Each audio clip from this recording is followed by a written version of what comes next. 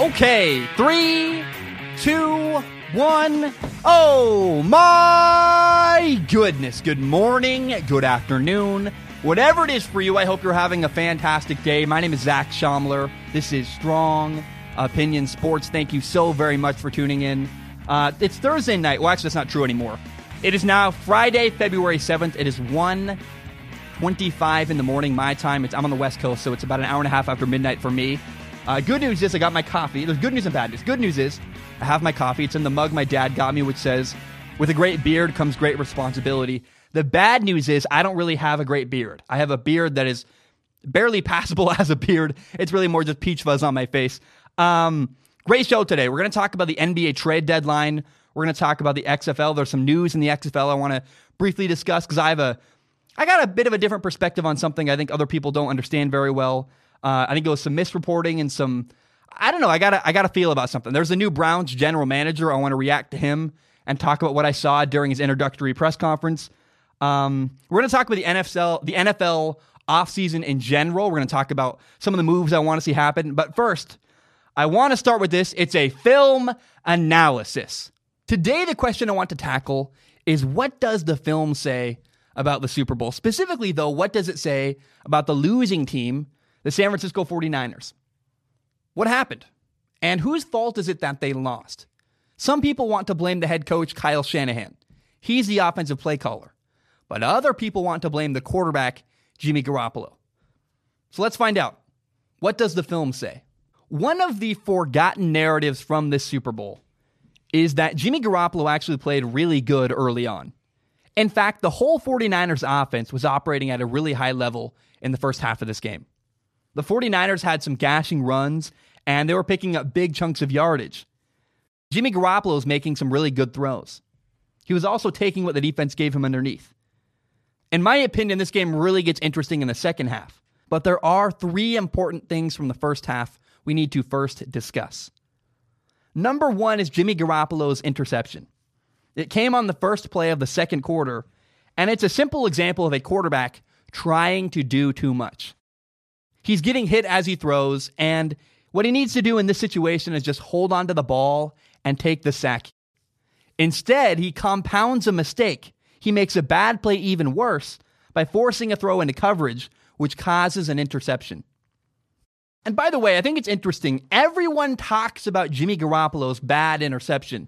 It's funny that people totally overlook the fact that Patrick Mahomes also threw an ugly interception in this game. Anyway, there were also two big moments right around the final 2 minutes of the first half we need to now discuss. So the 49ers stopped the Chiefs on 3rd and 14 with 1 minute and 53 seconds left to go in the first half. The 49ers had all three of their timeouts. Many people are upset with the way the 49ers head coach, Kyle Shanahan, allowed the clock to run down. He did not call a timeout after the 3rd and 14 stop. Instead, he allowed the clock to continue to run, which means that the Chiefs didn't punt the ball away until there was only 1 minute and 8 seconds left before halftime. Again, he could have stopped the clock, but he decided to let it run. And then later, on a 1st and 10 with 59 seconds left, the 49ers ran the ball, which got the clock running again. And then they continued to let the clock run down and didn't snap the ball on 2nd down until there was 27 seconds left on the clock. So the question is, why was Kyle Shanahan so conservative? The key here is field position. That 3rd and 14 play where the 49ers were on defense happened at midfield. That means that Kyle Shanahan knew the 49ers were going to get the ball deep in their own territory once the Chiefs punted the ball away. And in fact, they did. That 1st and 10 play where they ran the ball, they had the ball on their own 20-yard line. Here's the danger in this situation. If you go 3 and out and you don't run out the clock before you punt the ball away, you risk giving Patrick Mahomes, the former NFL MVP, the ball with time on the clock and good field position around midfield. That's a bad idea. Kyle Shanahan was conservative because he was backed up in his own territory. And he didn't want to give Patrick Mahomes momentum going into halftime. Now, the other moment of contention before halftime was a big catch by George Kittle with 14 seconds left that got called back for offensive pass interference.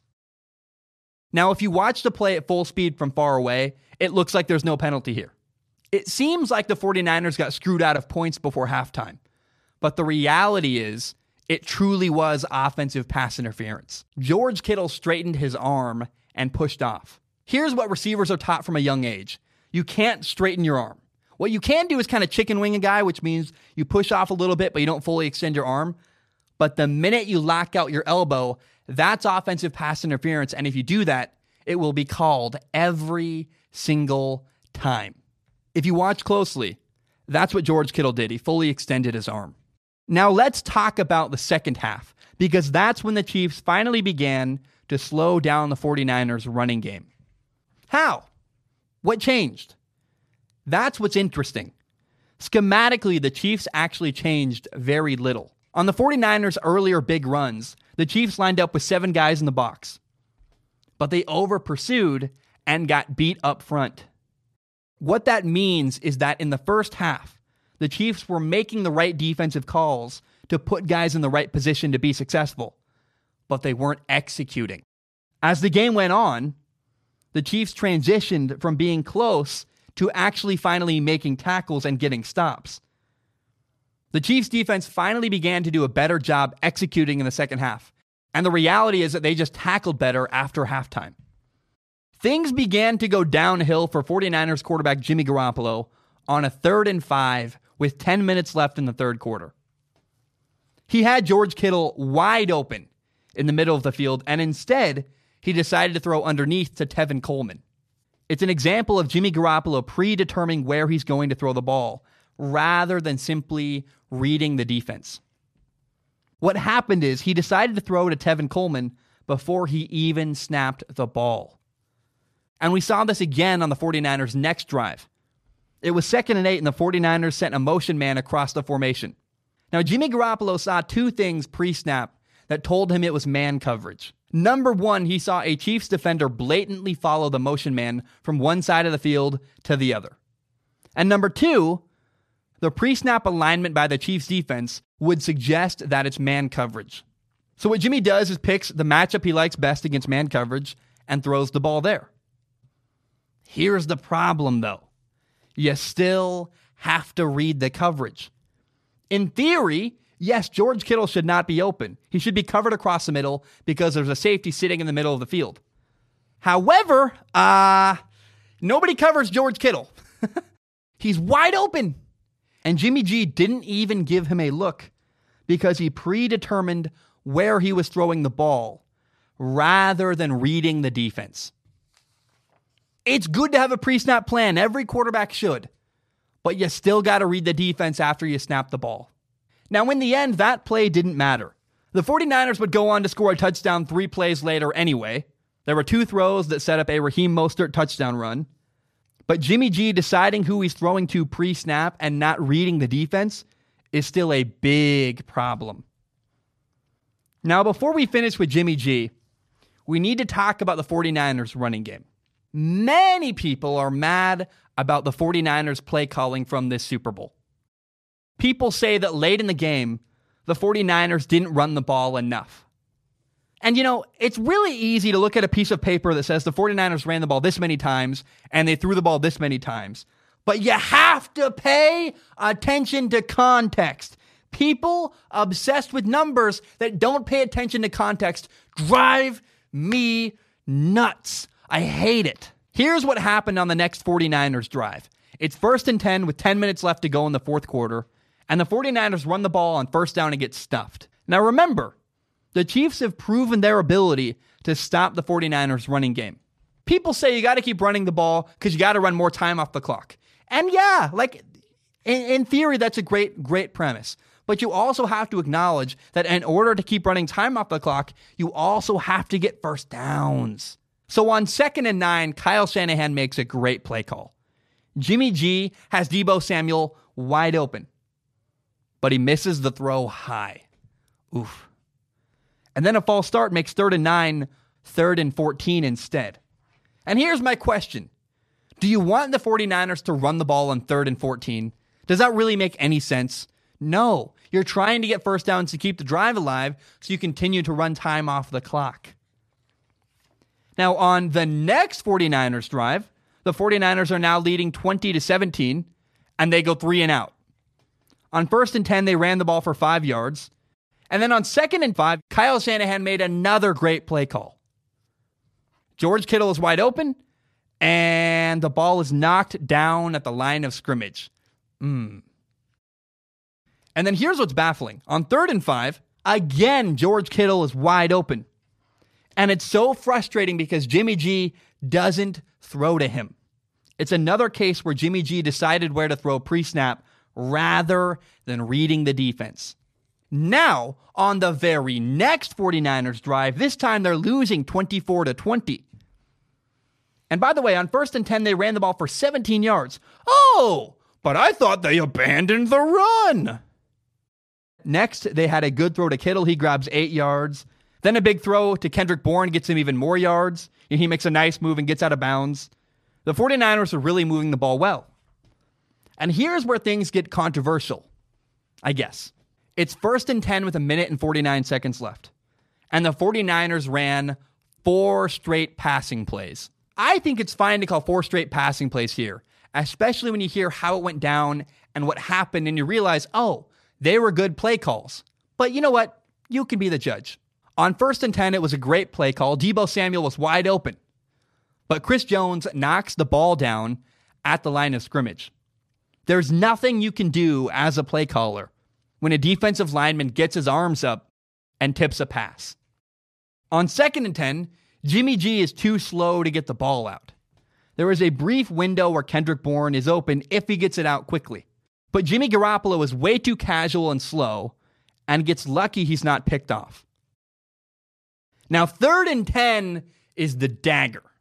Emmanuel Sanders is wide open deep, but Jimmy G overthrows him.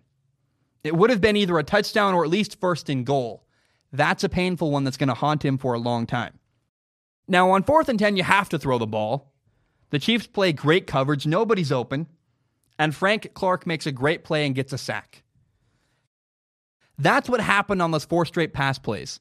From a play caller's perspective, they were the right play calls. But you had 1 ball tipped, 2 throws where the quarterback didn't execute, and a 4th and 10 where a guy made a great play and got a sack on your quarterback. That's not Kyle Shanahan's fault. Now, there is one final play we could talk about.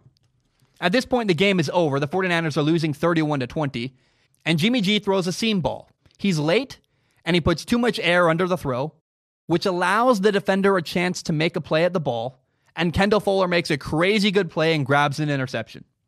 But it's like, either way, it's inconsequential. There was a minute left, and the game was over. So here's the question, and it's a harsh one. Whose fault is it? I gotta say, it's not Kyle Shanahan's fault. He made great play calls, and many times, guys were open, and either Jimmy Garoppolo would simply miss the throw inaccurately, or the ball was tipped at the line of scrimmage, or let's be honest, Jimmy Garoppolo would make bad decisions. Multiple times, especially George Kittle was wide open, and Jimmy G would predetermine where he was going rather than reading the defense and reacting. He would make a decision before he even snapped the ball. I'm going to throw to Kendrick Bourne, or I'm going to throw to Emmanuel Sanders, rather than reading the defense and reacting. That's a gigantic problem that's inexcusable from Jimmy Garoppolo. It's also, I got to say, it's weird people just blame Kyle Shanahan. Everyone's like, Kyle Shanahan's the guy who blew a big lead in the Super Bowl. But nobody talks about Robert Saleh, the defensive coordinator, the guy in charge of the defense that gave up 21 points in the final 7 minutes of the Super Bowl.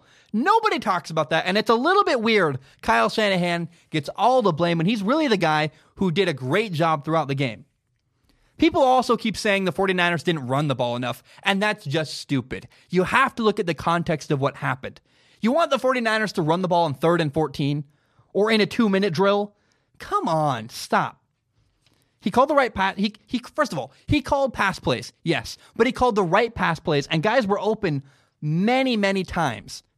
Now, the harsh reality of this Super Bowl is that Jimmy Garoppolo, the 49ers quarterback, didn't make enough plays down the stretch. That's really harsh, but it's true. He wasn't able to keep up with the Chiefs quarterback, Patrick Mahomes. He was predetermining throws and not throwing to George Kittle. He was missing Emmanuel Sanders. That throw, missing Emmanuel Sanders deep on 3rd and 10, is going to haunt him forever. He's going to always think about that moment where he had an opportunity to take the lead late in the Super Bowl, and he missed the throw on 3rd and 10. And then don't forget he also overthrew Deebo Samuel a couple times. For Jimmy Garoppolo, it was really a tale of two halves. He was good in the first half, and then he kind of fell off the rails in the second half. But people act like he was terrible the entire game, and that's simply not true. Yes, at the end of the game, Jimmy Garoppolo did not make enough plays to keep up with Patrick Mahomes. But here's why I wouldn't give up on Jimmy Garoppolo. All the mistakes he made were fixable. Yes, Jimmy G needs to make improvements for sure. But he's not a bad quarterback. The narrative that he's a bad quarterback and they should move on is silly. People forget this was his first year ever as a starting quarterback playing the entire season. In his first season as a quarterback playing the full year, he led his team to the Super Bowl. That's not a bad quarterback. I don't understand. In fact, really, the truth is he's a pretty good quarterback. He makes a lot of good plays. Yes. Oh, I'm sorry. He couldn't keep up with maybe the best quarterback we've ever seen, Patrick Mahomes. Did he make mistakes? Absolutely, Jimmy Garoppolo made mistakes. The truth is that watching the tape from this game is going to be really painful. Jimmy Garoppolo is going to see things he did on film and go, oh, man, I blew it. I missed George Kittle open. I missed a 3rd and 10. I did this, I did that. But all Jimmy Garoppolo can do moving forward is learn from his mistakes, and I think he's going to do that. He's a good quarterback. He's shown progression every single year I've watched him. And again, don't forget, this was only his first year ever playing an entire season as a starting quarterback. Jimmy Garoppolo has a bright future ahead. I wouldn't give up on him. I think it's really, really silly. And that is what the film says about the Super Bowl. All right. One of my big takeaways after the Super Bowl is that I believe a ton of NFL players are going to want to play with the Chiefs quarterback, Patrick Mahomes. So we saw in the past decade, a lot of NFL players were going out of their way to join the New England Patriots in order to try to get a championship. They were ring chasing by going to play for Bill Belichick and play with Tom Brady. I believe the new location to ring chase in the NFL is in Kansas City with Patrick Mahomes. Guys will take less money to try to win a championship with Patrick. That's the value of working with good people. That value is massive. If you can have good people around you, it's invaluable. To have good coworkers that can help you succeed, man, I'm telling you.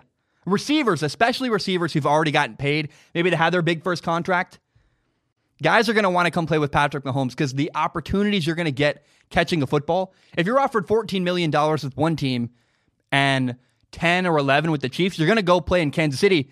It might be less money, but you're going to have a better life, and you're going to get a lot more passes and have a more fun time and potentially win a championship. So, man, I'm telling you, guys that want to go play with a good quarterback and guys who want to win rings are going to start going in the direction of Kansas City. It's a great way to end their career. Now, one more interesting thing about Mahomes, though, is there's an opportunity for him to make more money. So he could either, at the end, this offseason, what he could do, either he could ask for a new contract or he can take a 5th-year deal or 5th-year option and continue the contract he's already in. So maybe he's going to ask for the biggest contract of all time. I think Patrick Mahomes certainly could command that. But maybe, just maybe, Patrick Mahomes will finally be the guy who takes a bit of a discount to have better people around him. I've been waiting and waiting for the quarterback other than Tom Brady. People always discount Tom Brady because his wife makes a ton of money. I'm waiting for that quarterback who says, you know what? I want to win championships, and I'll take a little less money in order to do that.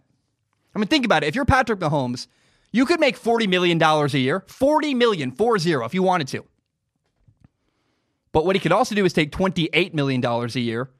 That $12 extra million to go to a player or two, maybe 3, make their roster better and help them win a championship. And I got to say, the difference in lifestyle between $28 million and $40 million isn't, like, I've never had that much money. Clearly, like, $12 million is a big difference. It's a lot of money. But how different is your lifestyle, really? You live in the same house. You drive the same nice car. You go on the same vacations. You have extra money. I know. I'm not saying $12 million is nothing. But in the scheme of things, for quality of life to win more football games and have better people around you, it might be worth it. I would not be shocked if Patrick Mahomes takes a pay cut in order to have better people around him. I've been waiting and waiting for the quarterback that does this. Russell Wilson wouldn't do it. Aaron Rodgers wouldn't do it. Matthew Stafford. There are so many quarterbacks that have had opportunities to do this and haven't. Patrick Mahomes might just be the special guy to do that. Think about it. He's 24 years old. He's got an incredible career ahead of him. He's going to make millions and millions of dollars. But what if he also makes millions of dollars, is the face of the NFL for years, and has good players around him and wins a lot of championships? That's the lifestyle I would want. If I'm Patrick Mahomes, I'm like, okay, I could take 25, 26, 27, 28 million dollars a year and have better teammates, or I can make, have a gigantic ego, make the highest contract in NFL history, 45, 40 million dollars a year. Great. But then there's nobody else that can play with you. And I think the Chiefs roster understands. I've heard a couple players on their roster talk about this. They're willing to take less money to keep the group together. They want to do something special and go on a run and win multiple championships. We might, in fact, see that from Patrick Mahomes, a quarterback who might actually take less money in order to win more and have better teammates around him. All right, the NBA trade deadline just happened, and I want to discuss the 5 trades that grabbed my attention the most over the last couple days during the NBA trade deadline. I want to start with number 1. Andre Iguodala was traded to the Miami Heat. And I got to say, man, I am so happy for Andre Iguodala. It's awesome. And he was traded to the Memphis Grizzlies a while back. And I think he did it respectfully. I would say that respectfully, Andre Iguodala refused to play for the Memphis Grizzlies. He said, I don't want to be here. I don't want to be a part of this franchise, and I want you to trade me to one of the teams I decided. If you don't trade me to one of those teams, I'm not going to play this year. And, he said, if you don't trade me, I'm not going to play for you, and I want to be traded to this list of teams. So he got traded to Miami, who I think was one of the teams on his list because he reacted really happily to it. And I am so happy for Andre Iguodala for so many reasons. Number 1, he's going to a good team. The Miami Heat are the number 4 team in the Eastern Conference. They are a contender. They're winning games. I mean, he's going to freaking Miami. Stinking Miami has incredible weather, great beaches. He got a 2-year contract extension worth $30 million. Good for him. And think about it. Andre Iguodala is 37 years old. He's been around the league for a long time. He's won 3 NBA championships. And I love that he took control of his career and said, I want to go where I want to go. I'm tired of being traded places and having my rights controlled by other people. I want to take control of my career and go where I want to go. And so I love that he did that, man. I think it's awesome. I think it's something I haven't seen this really happen in a while, and it might be the beginning of a new trend in the NBA. Say, I'm only playing for the team I want to play for. I have money. I've won a lot. And if you don't put me on the team I want to play on, I'm not going to play. And I don't need your money, and you can't manipulate me. It's also great for the Miami Heat. The Miami Heat got a good defender. They have Jimmy Butler, who's a great defender. Their second best defender is now Andre Iguodala. And let me be very clear. I've talked about how Miami's a great place to live, and Andre has a preference about all this stuff, but he's coming to Miami to work. He's very excited. Jimmy Butler is the heart and soul of the Miami Heat. And Jimmy Butler is he's a tough, I'd call him a workhorse. He works and works and works, and he really pushes the people around him. And if you don't want to work hard, you will not work well with Jimmy Butler. But guess what? Andre Iguodala is really excited for the opportunity to work alongside him. And that's cool. I think they're a great fit. I think they're both veterans. Andre Iguodala is 37 years old. He's been around the league for a long time. He understands what he's getting into in Miami. He's coming to Miami to work his butt off, to try to win games, and be a veteran leader alongside Jimmy Butler, who's the face of the franchise. It's awesome. I think it's going to work really, really well in Miami. And I am so excited for Andre Iguodala. Now, I also have to acknowledge that the Grizzlies got Justice Winslow, and that's good for them. He's a forward. He's 23 years old. He's a young guy who I think could help the Grizzlies in the future. He's very young. He was a number 10 overall pick a couple of years back. He's got a lot of potential.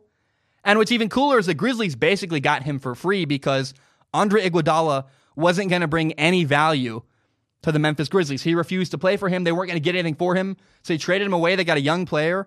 And good for them, man. Winslow is awesome.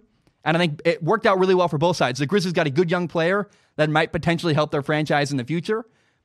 And the Miami Heat got a great player, a great defender, and a good veteran leader in the NBA. Both sides won here. Great trade. My favorite trade of the NBA trade deadline. Now, the second trade I want to talk about is the Cleveland Cavaliers got Andre Drummond from the Detroit Pistons. And it's interesting because, Andre Drummond is 26 years old. He's the best rebounder in the NBA. He's averaging 18 points per game and 16 rebounds per game. And the Pistons traded him because he has an opt-out at the end of his contract. I guess he's an opt-out at the end of this season to opt out of his contract and become a free agent. And the Detroit Pistons were afraid that he was going to opt out of his contract and leave in free agency. I think it's interesting. He's been with the Pistons since 2012. They drafted him in 2012. He's very loyal. He's been there his whole career. And I think it's very odd that the Detroit Pistons got basically nothing for a really good player, Andre Drummond. Here's what they got. They got two guys I've never heard of and are basically no-name backups. They got John Henson and Brandon Knight. And they got a 2023, 3 years from now, 2023 second round, not a first round pick, a 2023 second round pick. So two no-name players and a second round pick in 3 years. The Cleveland Cavaliers gave up nothing to get Andre Drummond, and the Pistons, the bigger sin is the Pistons got nothing for Andre Drummond. Maybe they're trying to tank, I get it, but I just don't understand what they're doing. I think they really should have kept him and tried to convince him to stay in their city. They had a good pitch. Hey, you've been here forever. We love you. You're a hometown guy. You've been with us your entire career. Stay loyal. And in fact, Andre Drummond put on Twitter, he was offended. They didn't talk to him. They didn't even consult him or tell him he was being traded. He found out the news from someone else. So I really do not like at all the way the Detroit Pistons handled this trade. I think they botched it. They got rid of a great player for basically nothing. And good on the Cavaliers. They gave up nothing and got a good player that might stay in their city, might not. I mean, Andre Drummond might leave the Cavaliers, but why not try to make this trade happen and keep him around? All they can do is say no to you, and you gave up basically nothing to get him. So I think the Pistons botched it. Good for the Cavaliers, and I guess it's like kind of a YOLO move. Why not try to keep Andre Drummond around if you're the Cavaliers? Now, the Warriors and the Timberwolves also traded. The Warriors got Andrew Wiggins, the former number 1 overall pick. They also got a 2021 first-round pick and a 2021 second-round pick from the Minnesota Timberwolves. Now, the T-Wolves got D'Angelo Russell, Jacob Evans, and Amari Spellman. Now, you might be thinking, why would the Warriors trade away D'Angelo Russell? They just traded for him last offseason. But you got to realize the Warriors were never that committed to D'Angelo Russell. The only reason they brought him in was because when they traded Kevin Durant to the Nets, they had to get something for him. They couldn't give up Kevin Durant for nothing, and they needed a piece that they could use in a trade in the future. That's exactly what they did. I think what's more interesting is that the Minnesota Timberwolves decided to move on from Andrew Wiggins. They picked him as a number 1 overall pick years ago. He's been there. This is Andrew Wiggins' 6th season with the Timberwolves. And it's just interesting. They gave up on him. They said, you know what? We're done. We don't believe in Andrew Wiggins. It's not going to work long term, and they traded him away. So D'Angelo Russell averages 23 points per game. He's believed to be the better player. Probably, I guess, good for the Timberwolves. They have a good young player they can build around. And now Andrew Wiggins, though, is averaging 22 points per game. He's having his best year as a pro. And here's the truth that I think is happening behind the scenes in this trade. Why would the Warriors trade away D'Angelo Russell for Wiggins? Here's what they really got. The true value of making this trade happen. They got Andrew Wiggins, who's playing the best of his entire career, and they got a first-round pick. They got another first-round pick. So now the Warriors have the pieces. They're acquiring the assets to put together a really good trade package to try to trade for another star this upcoming offseason in the NBA. Remember, they're getting Steph Curry back. They're getting Klay Thompson back. And if they can trade for another big player in the NBA, a couple first-round picks, and maybe Andrew Wiggins, man, that's an opportunity for another team to come in and another team could get a couple good players and good young picks to build around. And the Warriors could bring in a really good star who can contribute right away to make the Warriors with Steph Curry, Klay Thompson, Draymond Green, and maybe another star. That would make the Warriors competitive and maybe dominant over teams like the Lakers and the Clippers. Food for thought.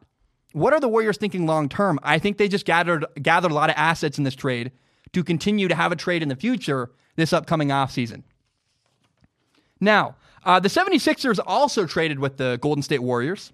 Here's what the Warriors got. The Warriors got 3 second-round picks, a 2020 second-round pick, a 2021 second-round pick, and a 2022 second-round pick. The 76ers got Alec Burks and Glenn Robinson, and I think this is a great move for the Philadelphia 76ers.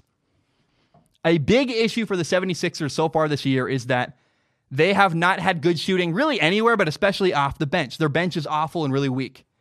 So now both these two guys they brought in are solid shooters. They can come off the bench and contribute when their star players need rest. It's a great move for the 76ers. They finally, for years we've been waiting. They got some star players, but they've had a horrible bench for years. They solidified their bench. It's a great move for the 76ers. I don't know if it's going to have a huge impact, but I hope it does. I really would like to see the 76ers succeed. They got great star players. They now have a better bench. Maybe the coach is a problem. I don't know. But the 76ers have not been the dominating team and the dominating force I think everybody expected them to be, given how great their starting five is on paper. And we're kind of just waiting in limbo, waiting for the 76ers to make a move and finally make something happen. Now, the fifth trade on my radar that grabbed my attention in the NBA trade deadline, I think a lot of people would have put this first. For me, it's not as big a deal. It was a massive, messy 4-team trade. Honestly, it's a super complicated trade. Again, the 4 teams involved were the Minnesota Timberwolves, the Denver Nuggets, the Atlanta Hawks, and the Houston Rockets. There were 12 players involved in total, not to mention the draft picks that were involved. A lot of moving pieces. I honestly found it hard to follow. I was like, what is going on? You're trading to this guy, then they're trading that over here, and it was just a gigantic jumbling mess.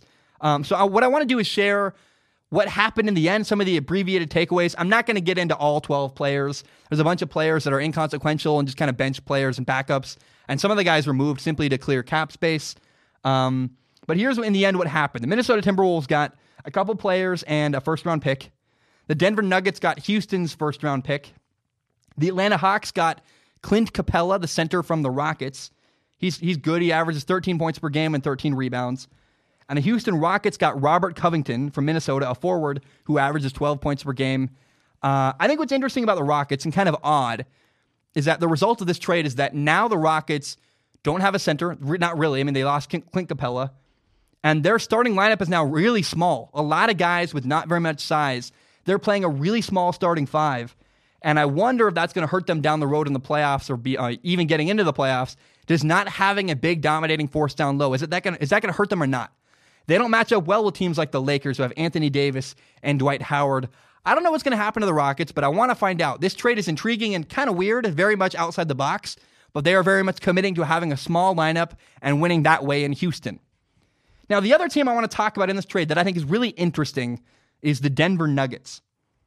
It feels like the Denver Nuggets acted more as a middleman, kind of helping to facilitate the trade, not doing a lot, gave up a couple players, but the key takeaway for the Denver Nuggets, they gave away, I think, 2 players, and they walked away with a first-round pick moving forward. Good for them. The Denver Nuggets gave up very little. They got a first-round pick. I think the Denver Nuggets, if any team won this trade, in my opinion, it was actually the Denver Nuggets who did very little and walked away with a good asset moving forward. So I don't know, man. I really liked it. Those are the 5 trades that I thought were most intriguing from the NBA trade deadline. Guys, my name is Zach Schaumler. I'm going to take a short break. When I return, I want to react to Andrew Barry, the new Browns general manager. We'll talk about then some XFL news. We'll talk about the NFL offseason, and we'll call it a show, guys. My name is Zach Schaumler. I'm going to take a short break. I will be right back. All right, we are back. I want to talk about this now. Andrew Barry is the new Browns general manager. And first of all, my dad and I joke about the Browns a lot. My dad says he's already off on the wrong foot because he accepted a job with the Cleveland Browns.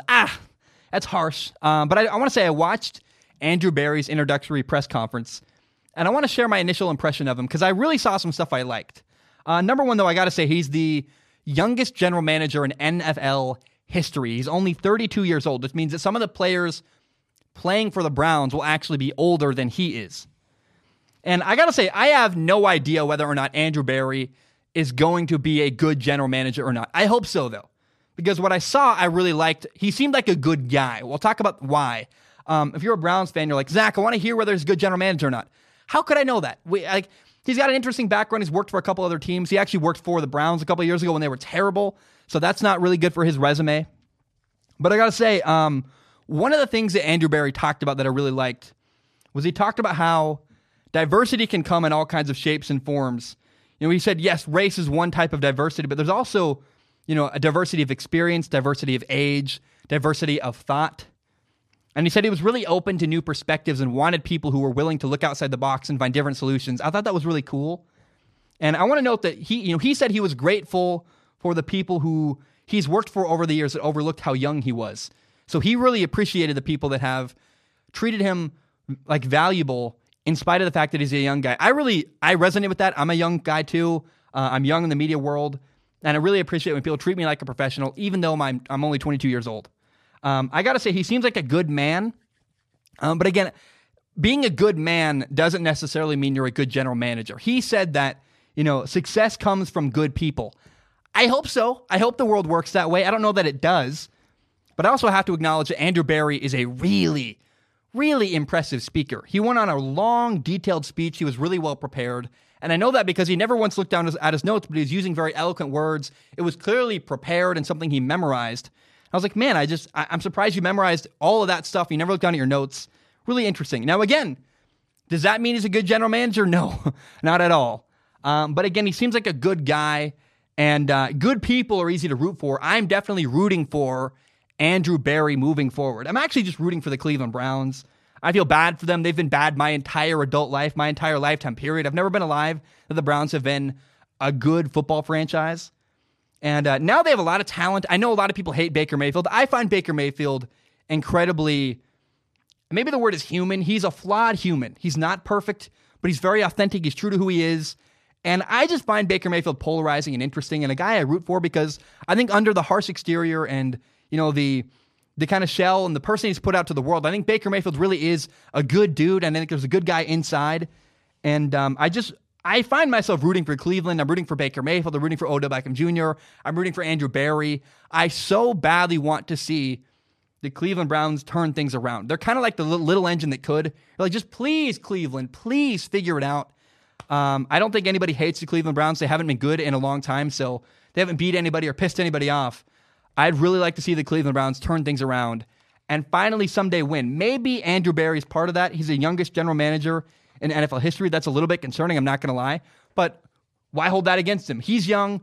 I'm also young at what I do. Why can't I be good at what I do simply because, even though I'm young, I think I can be a good analyst of sports. And, even though he's young, maybe Andrew Berry can be a really good general manager. I find him human. I find him interesting. I have no idea if he's good at his job, but I hope he is. And we will certainly find out in the next coming months. Now, a story came out. I read it on XFLNewsHub.com. It was an article by Mike Mitchell. And the headline read, Pat McAfee potentially passing on the XFL gig. And I went, what? To be very clear, Pat McAfee is a large part of why I'm even excited to watch the XFL. I want to watch Pat McAfee work as a field reporter on the sidelines of XFL games. And if he's not there, to me, that's a gigantic disappointment to the league. And so the story goes that Pat McAfee might pull out after week 1 of the XFL season. Now, by the way, I made a whole video. I talked about the 3 things I'm excited for in the XFL. I'm a big Pat McAfee fan. I don't really listen to his show, but every time I watch Pat McAfee on television, he's incredibly relatable. He's interesting. He's fun. He's probably the best person to cover live sports I've ever seen in my life because he's not stuffy. He's not super professional. He's not super corporate. He's himself. He's totally his own brand, and I find it refreshing, fun, entertaining. He's my favorite, analyst in sports that works on live television. And so I got to say, my opinion on all of this is that, so the rumor right now is that Pat McAfee is going, this is not my opinion, this is the rumor that's going around. The rumor is, and what is kind of being said, is that Pat McAfee is going to work the first week of the XFL season, see how it goes, test it out. And if things don't go well, he's not going to continue the rest of the year. It's not about the pay. It's not about the travel. The rumor is it's the job itself. So right now he's scheduled to do the game between the Dallas Renegades and the St. Louis Battlehawks on Sunday, February 9th on ESPN. But what people don't realize about the field analyst position is it's actually a lot of scripted stand-up parts. They'll be talking, let's flip to Zach on the sideline, and Zach, myself, I'd basically read a script off a piece of paper All right, back to you guys in the booth. It's very interesting and weird, and that's really not what I think makes Pat McAfee great. What makes Pat McAfee great is when Pat McAfee's being himself and he's being off the cuff and being totally authentic and allowed to have fun with it. And so I honestly don't believe Pat McAfee wants to back out of the XFL. I believe what's happening here is this rumor came from Pat McAfee and his people. This is my belief. I have no sources here. My belief, though, is that this came from McAfee and his people because I think he's posturing with ESPN to say, hey, I want to have things my way. If you don't want to give me my way, I'm not going to do this. Here's the reality. I believe that ESPN would be making a gigantic mistake if they tried to, A, control Pat McAfee, or B, let him walk away and not do the XFL. Let's be very clear. Pat McAfee doesn't need the money, doesn't need the job. He's got a great show. He does a lot of other stuff. ESPN needs Pat McAfee to do this role more than Pat McAfee needs to do this role. So I really think Pat has all the leverage here, and I think this is somewhat of a threat. He's saying, hey, if you don't give me what I want, I'm not going to do this job. But again, I think ESPN has it totally wrong here. I've worked for ESPN before. I've been on the sidelines for them doing camera operations stuff and all kinds of stuff. They are a controlling company to work for. I'm not a fan of them. I would never want to work for them. They're hard to work for. And I think if ESPN has any brains at all, they'll recognize, hey, Pat McAfee's a great asset. And why in the world would you try to control a great asset or put Pat McAfee in a box? Again, Pat McAfee has a stand-up background. He's got a great stand-up special on YouTube, and he's best when he's off the cuff being himself. Why would you try to control him? I just think it's awful. And I think, man, if ESPN, Pat McAfee is good for the XFL. Pat McAfee is good for that league. And if ESPN has any brains at all, they'll get out of the way. They'll allow Pat to do things his way. They'll support him. They'll give him the tools he needs, and they'll say, hey, Pat, we want you here. We want to work with you. However you want to do it, we're willing to give you whatever platform you want because you're good for the league. You're entertaining, you're fun, and people want to hear you talk about our sport. And so if ESPN has any brains at all, they're going to give Pat McAfee all the freedom he wants. Now, the sad reality is I don't think that's necessarily, I hope it happens. I think that'd be amazing. That's not how ESPN works. I've worked for them. They're a controlling bunch of people. They're frustrating to work for. They don't even let their employees have their own Twitter handles. It's very bizarre. And so I don't know that Pat McAfee's going to get what he wants, to get the freedom he deserves, and I think it's best for him. Because as a creator, again, it's better for him to just be given a rope and say, hey, go do your own thing. We're not going to try to control you, but I don't know that ESPN has the capacity or the vision to even see that as a possibility.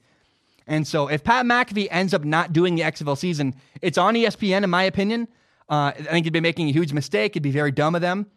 And it's on them. They got to figure out a way to make it work with Pat McAfee. He's too good for their sport. He's one of the reasons I want to watch it. And I think I speak for a lot of people when I say that. Part of why I want to watch the XFL is so that I can watch Pat McAfee do his thing talking about football live. All right, the NFL offseason is here. So I made a list of some things that I'm really excited to see happen or potentially happen upcoming in the offseason. The number one thing I want to talk about, actually, before we get there, I want to say I know I'm going to be missing a couple things. I'm certain that there's something I'm overlooking or is not on my list. And so if you're watching this video on YouTube, please comment down below. Tell me whatever you think I'm missing out or whatever things you're excited for. And if you're listening on iTunes or Stitcher or Spotify or this or that, send me a direct message on Instagram at Zach Schaumler. Send me a direct message. Tell me what you're excited for in the NFL offseason. I want to cover those things. And I want to talk about things you want to hear me talk about. And so these are the things I'm excited for that popped into my brain when I sat down and made the list today. I know there are things I'm forgetting. If you wanted me to talk about something, please let me know. I want to cover the NFL offseason. I'm so excited for it. And the first thing I'm really excited for is where will Tom Brady go? And will he even go anywhere? When you look around the media right now, so many people are making lists. These are the top 5 destinations, or these are the best destinations for Tom Brady to go. He might not actually leave. I don't know. But is he going to? I just think it's so fascinating. It's probably the biggest sports story in the world right now. Where is Tom Brady going to end up? Is he going to leave as a free agent? Is he going to stay in New England? Where will he go that gives him the best opportunity to win a Super Bowl? Number 2, how much is the Dallas Cowboys quarterback Dak Prescott going to be paid? His contract is up. Is he going to get a gigantic contract worth a lot of money? Is he going to get franchise tagged? I have no idea. I don't even know what I would do there. I think Dak Prescott's not good enough for a gigantic, massive contract. We'll see what happens. If it were me, I would franchise tag him for one more year and see what he does with a new head coach and a new offensive coordinator and yada, yada, I wouldn't feel comfortable right now giving him a $30 to $33 million a year contract. How much is Dak Prescott going to get paid this offseason? That's what I can't wait to find out. Number 3, what are the Tennessee Titans going to do with their free agent running back, Derrick Henry? Their offense is built around Derrick Henry. He's a workhorse. He was a leading rusher last year in the NFL. He's 26 years old, though. He's not, 26 is probably the top end of being still quote unquote young as a running back in the NFL. Some people even say that's already too young. You shouldn't pay him. I think the Titans got to pay Derrick Henry because they have no other option. Their entire offense is built around him. And if they don't commit to him and build around him, they have to completely reset and rebuild their entire offense. That's a gigantic mistake in my opinion. We'll find out. I don't know. But what will the Titans do with Derrick Henry? I think they'd be crazy to let him walk, but not necessarily because he's so great and might not get hurt. It's a risk for sure, signing a 26-year-old running back who's played a lot of snaps and a lot of downs in his career. But I say again, what is the alternative for the Tennessee Titans? They have no other second option, so you have to re-sign Derrick Henry, in my opinion, if you're the Tennessee Titans. Number 4, what will happen with Patrick Mahomes' contract? The Kansas City Chiefs quarterback, in the last 2 years, he's played 3 years in the NFL. He's been a starter for 2 years. Last year, in his first year as a starter, was the NFL MVP. This past year, he was just the Super Bowl MVP. What's going to happen now? Is he going to sign the biggest contract in NFL history? That's a possibility. Maybe all he does is stay on the contract he's already in and signs his 5th-year option and continues moving down the road and does what he's already doing. And maybe he signs a smaller deal worth maybe $25, $28 million rather than trying to get the biggest contract of all time. I've been waiting for a long time to see a quarterback other than Tom Brady take a pay cut in order to have better teammates and try to win. I think Patrick Mahomes might just be the first guy to do that in a long time other than Tom Brady. That's what I'm so excited to see. Number 5, who are the Jacksonville Jaguars going to commit to as their quarterback? It's a very simple question. It's either Nick Foles or Gardner Minshew, and Gardner Minshew was a starter at the end of the year, and in my opinion, Gardner Minshew is the better quarterback between the two. If it were me, I would commit to Gardner Minshew, but I'm just curious what happens in Jacksonville with their quarterback situation. And then number 6, there's a lot of quarterback movement that's coming up ahead. We're going to see Teddy Bridgewater potentially move around. We're going to see Andy Dalton, Marcus Mariota, Phillip Rivers. Where are these quarterbacks going to end up next season? Those are the things I'm so excited to watch moving forward, upcoming in the NFL offseason. Guys, my name is Zach Schaumler. Thank you so very much for tuning in. I want to end the show with one topic I always do. Today is technically February 7th, which means that tomorrow is February 8th. 4 years ago tomorrow, my younger brother took his life. He committed suicide. And it was heartbreaking. It is the hardest thing I've ever been through. And through that experience, I learned 2 really painful lessons when my brother took his life. Number 1 is that if you're struggling, please go get help. My brother never shared his struggles. He suffered in silence. One day I came home, he was dead on the floor. He took his life, and I had no idea that was coming. I mean, how do you prepare for that? You don't. But I had no idea he was even having a hard time. And so I encourage you. First of all, people say one of the media standards in the world is that you got to talk about the suicide hotline if you mention suicide. So the suicide hotline is 1-800-273-8255. The suicide hotline is 1-800-273-8255. But I encourage you, man, if you're struggling, go get help. Talk to someone in your life, your friends, your family, as counselor at school, or anybody. Talk to a person of authority. Go get professional help. If you're having a hard time, you're really depressed, and you're thinking about suicide, go get help. I'm begging you. Don't do what my brother did. My brother just left, and I don't want you to leave. I want you here. I want everybody here on planet Earth, and so I'm begging you.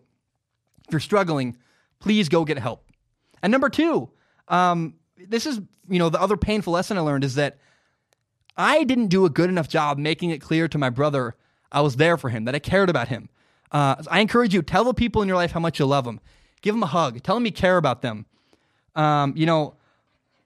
My brother and I worked together. I saw him almost every day. I saw him at least once a week because we played Halo once a week. I drove to his house and we played Halo together.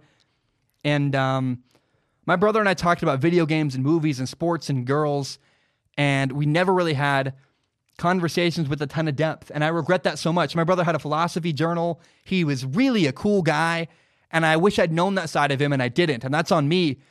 I wasn't comfortable having conversations with a lot of depth. And so I encourage you, if you're out there, have those conversations, tell the people in your life you love them, appreciate those moments, and just make sure the people in your life know how much you care about them, that you're there for them if they're having a hard time. Guys, my name is Zach Schaumler.